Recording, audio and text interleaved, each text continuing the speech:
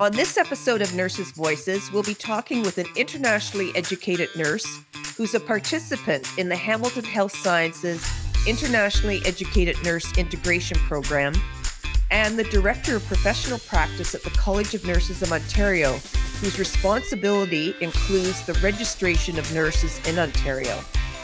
We're going to discuss the challenges IENs face in the process of applying for and becoming registered in Ontario, and the new initiative the College of Nurses of Ontario, employers, and Ontario Health have begun in partnership to address many of the barriers IENs face getting registered and, as a secondary gain, fill a nursing shortage. This is Nurses' Voices. Nurses' Voices is sponsored by Pfizer Canada. It is supported by the Canadian Nurses Foundation and the Canadian Nurses Association. Welcome to Nurses' Voices. I'm Mary Wheeler. And I'm Gail Donahue. The plight of health professionals educated outside Canada who want to practice is not a new story. But with COVID and the nursing shortages, internationally educated nurses have become a front page story across Canada. Why is it that there is a surplus of IENs and a crisis in nursing vacancies? Why can't IENs just fill those vacancies? This is a complex issue, and in an effort to understand the issue, we're going to talk about the barriers and potential short and long-term solutions. On this episode, we're pleased to have with us an IEN working on becoming registered in Ontario and a representative of the regulatory body. Kenley Lamson says she's a proud internationally educated nurse from the Philippines, where she worked as a registered nurse. Kenley and her husband, who's also a nurse, moved to Canada through the Federal Skilled Program in 2017. She is currently completing her clinical hours for safe practice through the Hamilton Health Sciences, the IEN Integration Nursing Evidence of Practice Pilot Project.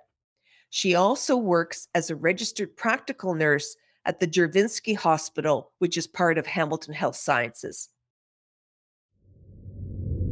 Driven by the desire to make a difference, Anne-Marie Shin has lived and breathed nursing for over 35 years. She's currently the Director of Professional Practice at the College of Nurses of Ontario in Toronto, where, among other initiatives, she champions opportunities to continuously improve regulatory processes. Anne-Marie has her master's degree in nursing and in quality improvement and patient safety, and she also has experience working in acute, long-term care and complex continuing care. Welcome to Nurses' Voices, Kenley and Anne-Marie. Thank you for joining us on this episode. We've been looking so forward to hearing your story, Kenley, and to hear from you, Anne-Marie, what the college has been working on to address some of the challenges that IENs face. So we thought a way to begin, Kenley, to hear a bit about your story. So I graduated for my bachelor's degree in nursing 2006, and then I passed my licensure exam 2007. After I passed my licensure exam, I work in a hospital, ER, OR, med-surg. But during the last 5 years, I was in ICU. So my husband and I decided to migrate in Canada because I have my immediate family here. 2016, I started gathering all my documents because my brother is also a nurse, so he knows the process. So he told me, gather all your documents before I come here in Canada. So 2016, I started my processing through NNAS, the National Nursing Assessment Service. And then 2017, February, I arrived here along with my husband. And between 2017 and 2019, I work as a healthcare aide in a nursing home. And I'm also working as a clinical assistant for 10 family doctors. October 2018, I passed the CPNRE exam for RPN. But then I received a letter from CNO on December 2018 that they will refer my application to registration committee because they have doubts with regards to my language proficiency. And on the February 2019, the registration committee made a decision that I actually met the language proficiency requirements. So I got my registration, then I worked at Hamilton Health Sciences as RPN. And on September 2019, I enrolled at St. Francis Xavier University at Nova Scotia just to fill in my educational gaps. So I took 4 courses, and then I received a letter again on December 2020 that I'm eligible to take the NCLEX exam. And then I passed the NCLEX exam, but then my safe practice is already expired. The safe practice is only good for 3 years.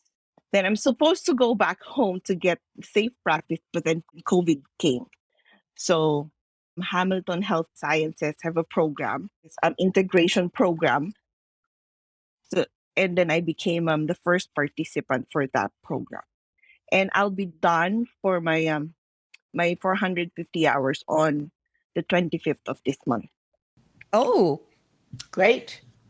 what is it exactly that you're doing that you're getting the credit for? So I have a preceptor. So it's kind of like I'm a nursing student, like a 4th-year nursing student. Okay. She's with me, but then I can't give like any narcotics. I can't draw bloods. So I have limitations on my practice, but I can handle patients. And then what happens, Kenley? So after that, my project manager will send all my hours to the CNO. Yeah. Then I have to wait for my registration. So, Kenley, I guess I'm curious. You came here in 2017. It's now 5 years later. What makes you who you are, Kenley, to stay so determined to make this possible? Well, because I've been a nurse for such a long time, like since 2006, and I really wanna to be the same, like an RN here and RN in the Philippines. I know it's a long journey for me. Like it's 5 years now, but then I know it is worth the wait. And I know that since I'm in a new country, I need to adjust in it's a new system. So even if it's very frustrating, but I think for me it is what it is. So I have to adjust and I have to accept that it is part of the process. So, over the 5 years, what has been the biggest hurdle in getting registered for you? It's the time. I thought I would be able to get my registration within 3 years. And the cost, it's expensive to be honest with you. So it sounds like Canada is where you want to stay, and you're pretty close to the end of getting registered. Yes. So I'm going to shift to Anne Marie then. So, Anne Marie, there are many internationally educated nurses who would, if we had them in the room in a circle, would have the same story. How is the college responding to the realities of more internationally educated nurses coming to Ontario?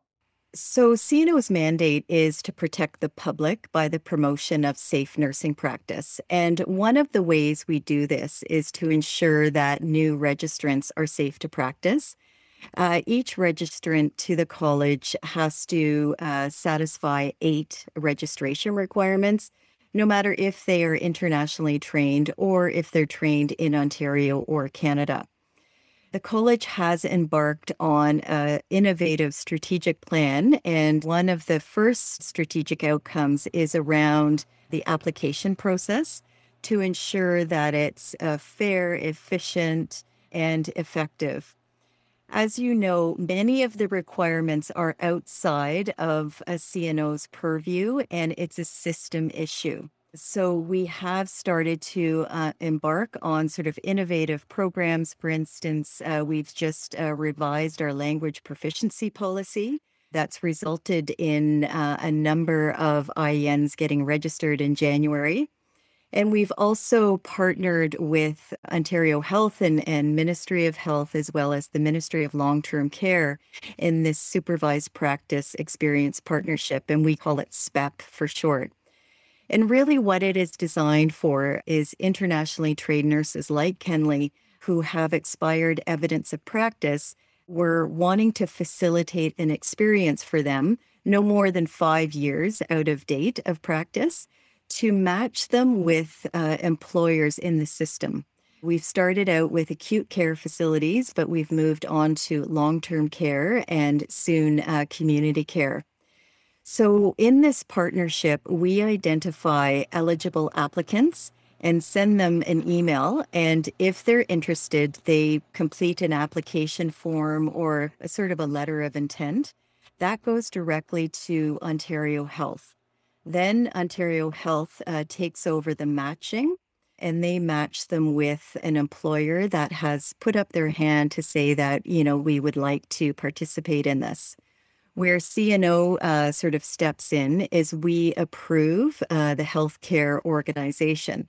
And what I mean by that is we require that the institution has sort of a preceptor model that would be available to support the IEN, and that they commit to a minimum of 140 hours. It is a month of full-time practice. The employer can extend that program as needed, but not all IENs need 400 hours or more. We leave it flexible, and we leave it depending on sort of the learning plan. And as stated before, evidence of practice does not require a number of hours.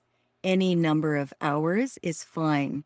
And this is not a competency assessment. This is simply to identify if the person has recent practice and is safe to practice. We also ask the institution to evaluate the applicant based on some standards of nursing practice. And those standards are similar, well, the same for an RN or an RPN.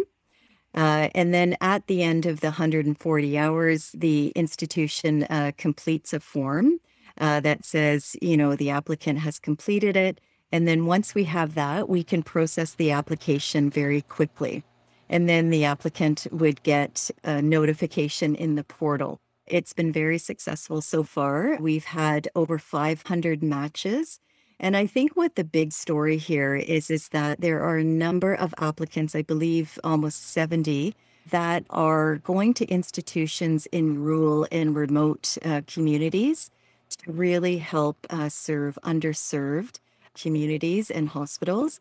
And the hope is that people have a great experience at these institutions, and it's a win-win. So it's a win for the applicant to be able to have this supervised and preceptored experience, but it's also a win-win for the organization who gets to spend time and potentially, in most cases, offer a position for the applicant as a registered nurse. Would everybody who does the supervised hours, would they already have passed the NCLEX and this is what's left?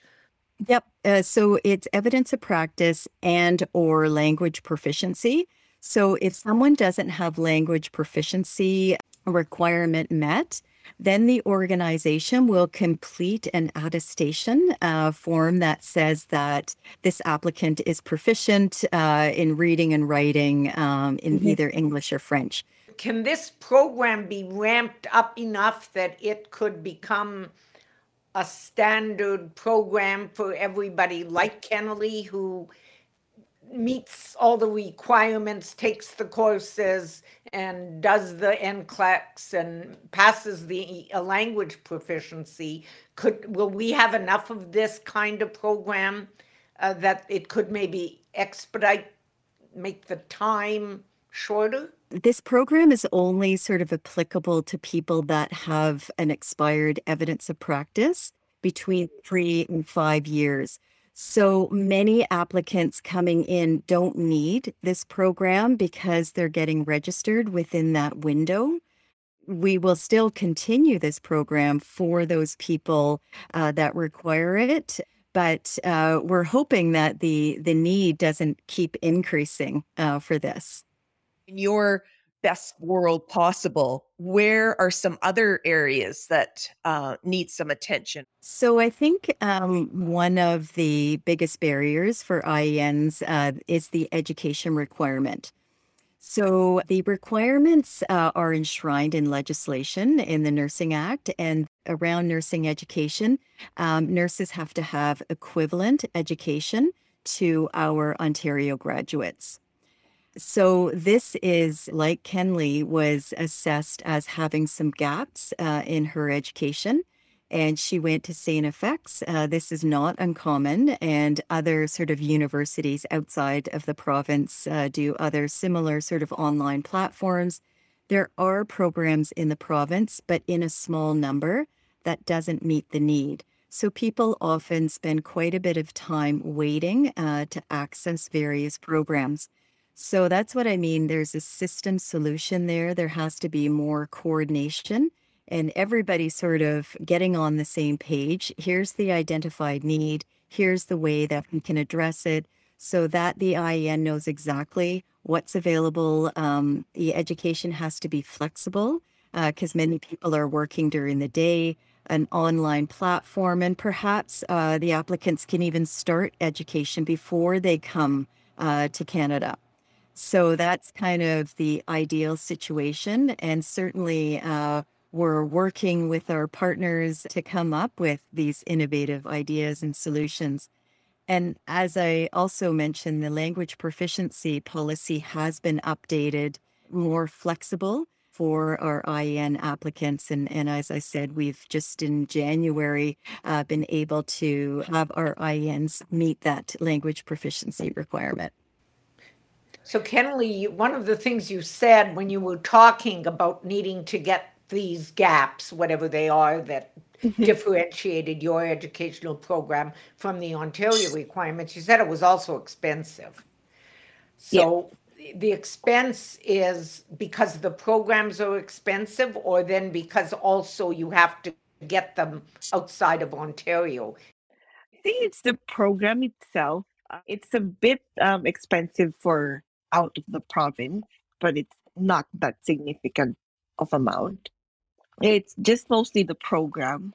And I'm just happy that I just got like 4 courses, which is, I think, it's doable on my part, but still expensive.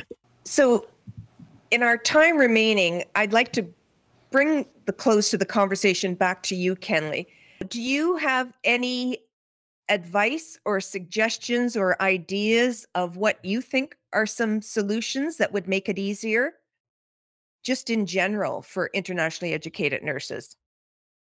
I think during this past few years, I think it's as what Anna Marie said, it's getting easier for IENs to get the registration, especially if their safe practices new. Because I think their education is much more in sync on the Ontario education than when I had my nursing, which is a long, long time ago. But I think for the IENs, they just need to be very persistent with it, and they have to be very patient. I know it's a long road, but then at the end of the day, this is the job that we need and we love. I have to say, Kenley, we're really lucky in Ontario to have someone like you who wants to be here. And I wish you all the very best in your career in nursing in Ontario. And I really appreciate Anne Marie, because what she's talking about at the college of how they're looking at ways and processes and systems that's going to make it easier in the future for other internationally educated nurses. Thank you both for coming on. This is a big topic, but I think in a very short time, we've brought the perspective of you, Kenley, who's going through all the steps, and from Anne Marie and your role at the college, which is really important. I hope you've enjoyed this episode of Season 2 of Nurses' Voices, and we look forward to seeing you in the future episodes. You can view and listen to Nurses' Voices on a variety of platforms, including YouTube and Apple Podcasts. And remember, if you want to give us any feedback, please connect with us through nursesvoices.ca and remember to sign up for our e-newsletter. Nurses Voices is sponsored by Pfizer Canada. It is created by Donner Mueller. It is produced by Sector Limited. It is supported by the Canadian Nurses Foundation and the Canadian Nurses Association.